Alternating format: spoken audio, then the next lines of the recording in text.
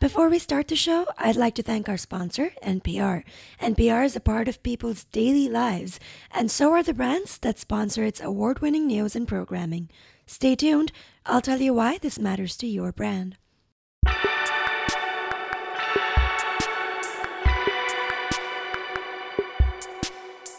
Hello and welcome to Digiday Live, our podcast where we bring you the best sessions from our many summits around the world.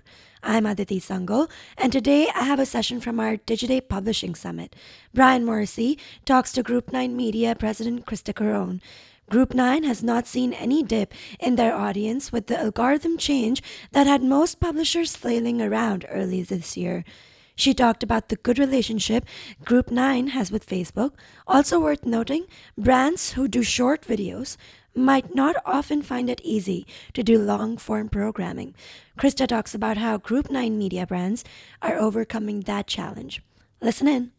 Welcome, Krista. So, I think everyone knows Group 9, but perhaps not. Perhaps not. They definitely know the brands. Yes. Okay, we've got Thrillist. We do. Young men.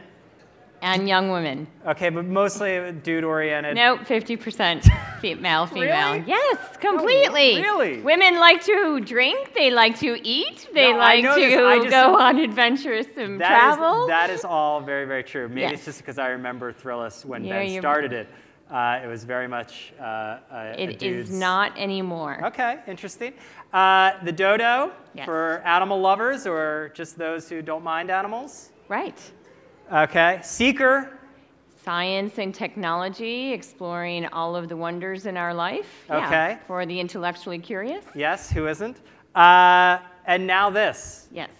which really I think Now This pioneered, for better or for worse, the text on silent video treatment that then took over Facebook. Sure. So, I mean, Now This definitely is a video-first, social-first brand. It's known for its news programming, but it is so much more. So there is Now This News. It is covering breaking news through video and definitely through a social-first lens. But Now This also has a number of verticals. So think of it very similar to a New York Times that has a news section, but also style and business and travel. And Now This, or similar to a linear network, also has entertainment and female-focused coverage and sports and money and food, et cetera. Okay, explain why these brands were brought together under Group 9. A lot of these were investments that Lair Hippo had, right? Mm-hmm. So explain what the idea is in bringing them under one company. Well, I think the concept really started with going back to what we saw in the cable days, where there were a number of all of these independent cable stations, for some of you who remember those days, and it was hard to operate independently in that world. It was a bit of the Wild West, and you started to see that some companies were coming together and buying up the independent brands and creating one horizontal infrastructure that gave more support to the independent cable companies, the MTVs of the world, Nickelodeons, Comedy Centrals, that all become part of Viacom. And we kind of looked and said, listen, the pipes of distribution have been laid here with a firm belief that the social platforms very much are controlling our distribution. There's a number of independent players out there who are producing a lot of great content. We can help give them more scale by consolidating and building one of the first digital media conglomerates. Mm-hmm. Neil was just up here saying, do not rely on Facebook. Mm-hmm. Now, I would think that your brands very much have relied on Facebook. I would say very much our brands rely on Facebook, on Snapchat, on Instagram, on YouTube, on our O&Os, on podcasts, on experientials. So yeah, but like if you looked at when the Dodo, and let's just leave aside Seeker for a second because that came from Discovery. Yep. Right? Thrillist was an email newsletter, but if you look at the Dodo and Now This, they were born on Facebook. They exploded. And continue to do so. But they put up gigantic numbers, and probably 90% plus were Facebook. Mm-hmm. Yeah. A year ago, I think that would be very fair to say. Certainly one of our major goals for 2018, and it's proving out to be a super successful strategy for us, is diversifying our distribution across platforms. So Dodo is super successful on Facebook. It's the right audience. It's the right content for the right Facebook audience. It shouldn't be surprising to anybody that Dodo performs really well on Facebook, but it also happens to perform really well on Snapchat. And we're able to monetize it on Snapchat as well. And because the Dodo is such a loved brand, we've been able to really merchandise that intellectual property and start to sell it over the top and bring it into some linear play as well. Okay, so how does Facebook then play in this? That is the mass reach that hopefully builds these brands, right? I mean, because you can reach a tremendous number of people, and they still reach tremendous numbers of people. Absolutely, yeah. But then you want to bring these brands into different environments like OTT. So explain exactly how you end up doing I mean, Facebook doesn't own our content. I mean, obviously through Facebook, we're able to build an audience that starts to have familiarity with our brand, and that love, by the way, it's literally the most loved brand on Facebook based on how many people tap the heart and love it. So, I mean, we're able to take some of those insights and start having discussions with linear properties about the fact that the engagement with Dodo content on Facebook very much can translate into audience interest on linear. So we did launch our first linear show called Dodo Heroes on Animal Planet this year. Very successful and having real-time discussions about season 2. And the backstory of everything that you would have seen on Animal Planet is also then extended through how we tell the stories through the Dodo on social. So when people are hitting the heart button, are they hearting the Dodo or are they just hearting a cute animal? Well, because what I mean is like when you're in a feed environment, there's a lot of stuff coming at you. People stop for cute animals. But you've likely opted in to have Dodo in your feed, so you may be following us, right? So you know that it's the Dodo that's serving you up this particular content. The Dodo also has a number of shows, so it's not just feed content. In fact, if anything, Dodo gets the most love through a lot of its show programming. Pitbull fans are maniacal with the Dodo content. Pitty Nation is one of our most successful shows, or Odd Couples. Pitbull the person or Pitbull the animal? Pitbull pets, Pitbull dogs. Although I think Pitbull the person is also a massive fan of the Dodo. Okay. You know, there are no bad questions. Yeah. We'll be back after this quick break. Did you know listeners find brand messaging on NPR 23% more memorable than brand messaging in other radio environments? To learn more about sponsorship opportunities across NPR platforms and why they're so effective, visit npr.org/4brands. Now, back to the episode. By the way, like for reasons that escape us, people will watch the watch time on dog videos is 5 times that on cat videos. Okay. Go figure. Interesting. People 55 and older really love moose content that has a moose in it. Yes. I remember the Dodo's president was here, and she was talking to me about how goats were popular at the time. Yeah, goats, yeah. I don't know if they still are. Right. So you're able to monetize a lot better on OTT platforms than on Facebook?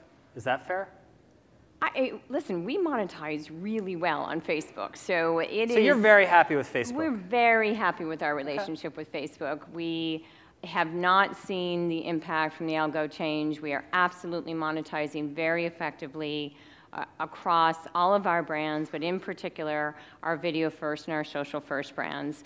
We do have the ability to directly sell Facebook mid-roll to our clients. So as a preferred partner and a preferred publisher, we can go to market with that type of transactional inventory and say to a client, instead of buying audience, instead of buying direct with the platform, if you want more contextual relevancy, if you want that brand safety, you can buy direct through us. So we have that type of relationship with Facebook Yeah. where we can be creative with our media. So we hear mixed things about Facebook mid-roll, but you're pleased with it. We're very pleased with it. I mean, the completion rates that we have with Dodo, in particular, have helped us sign a number of meaningful deals in this space. So I'm sorry to be a contrarian here, but actually Facebook works when you have scale and premium programming and a habitual audience. So it's not people are just watching the Dodo once, they're coming back for more. Yeah. So how do you go from having an expertise in short video, and like it was a true expertise of, I think Ethan was here one time about like how you grab people, and it's a different way of doing things than getting people the cliffhanger. You want people to come back. It's like come back after the break where we find out. How do you end up keeping that expertise, but then expanding it as you go from like 1 minute to 3 to 11 to 22? Yeah. I think that's a great question because it is something that's a little bit intimidating to a brand team when there are these opportunities to take your storytelling to a bigger platform, and our editorial team sitting there, how do I possibly do this? I've mastered the 3-minute video, and by the way, this year in particular, mastering the 3-minute video and knowing when you develop that creative arc so that a 1 minute so the mid-roll can come in at 1 minute and there's enough tension in the storytelling to keep the audience going.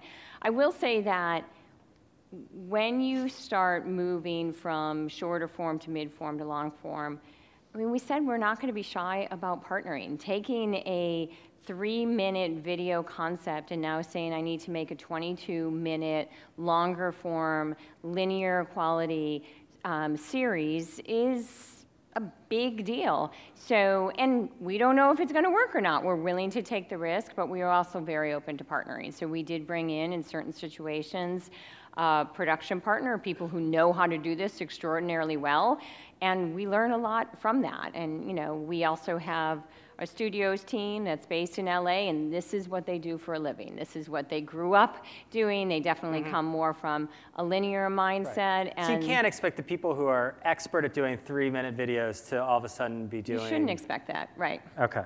Right. Especially because you want to be successful in this space and you want to be able to prove the quality of your IP. I'm not taking something that is just a news feed video that is meant for just a thumb scroll and bringing that to the more traditional 22-minute, lean back programming. And you now have a morning show. Just we launched. do. Today, we just launched it. Okay, do you want to talk about that? Sure. This is a partnership with Facebook. It's a co-produced live morning show. It's called Now This Morning. It launched this morning. It's about a 15-minute live take at the news that's happening around us. It is designed for young people, and it's being delivered by young people, and we're super excited about it. I mean, this is, again, another one of these experiments, but... It's going to live only on Facebook. This is living only on Facebook. This is a Facebook co-produced show. Okay. Yeah. What other platforms do you see emerging as potential powerhouses? I'm guessing Instagram, but...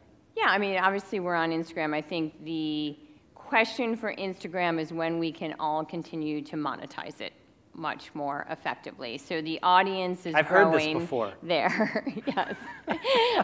The audience is growing there. The scale is there. We're actually monetizing on Snapchat incredibly well this year. Twitter has been very interesting and much more effective for us this year as well, and having more direct conversations with Twitter about any type of original show programming we can do for them. We're distributing certain shows on Amazon Prime right now. And by the way, distribution relationships well outside the US too. I mean, there's a number of platforms where you can be syndicating your content, and that's a whole separate business of ours as well. Basically a network syndication business that takes a look at our very rich content library and finds homes for it around the world. Right. I want to open it up to questions. We have time for a couple of questions. A couple microphones. Hey, you just said something about the international syndication. I'm wondering if you could just kind of expound upon that a little bit more. What partners you're working with, what markets, if the monetization, the CPMs are just as high as the U.S. Yes, and it's less on the advertising side of it, and it's definitely more on a syndication of our actual content. So I won't get the names right of a couple of these distribution platforms, but we are working with some platforms in Russia. We are working with some across Europe, and basically, it is when we can easily translate some stuff on text on screen, but it's just a way for us to actually drive more revenue out of content that we had previously produced. So there isn't necessarily an advertising component to it. It's in the same way that if you grew up watching Friends, and Friends goes into syndication, and you can be in just about any country and flip on the TV in the hotel room, and there's an episode of Friends. So that's the type of approach that some digital media companies are starting to take with their content library. And by the way, in order to effectively manage that, we have been building a proprietary media management system so that we're able to track the revenue that we're able to generate from each piece of content that we produce. Is that mostly on the Dodo side? No, it's across the board. I mean, I would imagine... Very much video, obviously. Yes. So it's not necessarily the Thrillist editorial, the written editorial, but more on the video side, especially as we start producing more mid-form and longer-form videos. Okay, cool. Yep. Thank you, Krista. Yeah, thank you. Appreciate it. That's all for this episode. Thank you for listening. If you liked our show, don't forget to subscribe on iTunes, Stitcher, Google Play, or Anchor.fm. You can also tweet at me. I'm at Aditi Sangal. Stay tuned. We'll be back next week with another episode.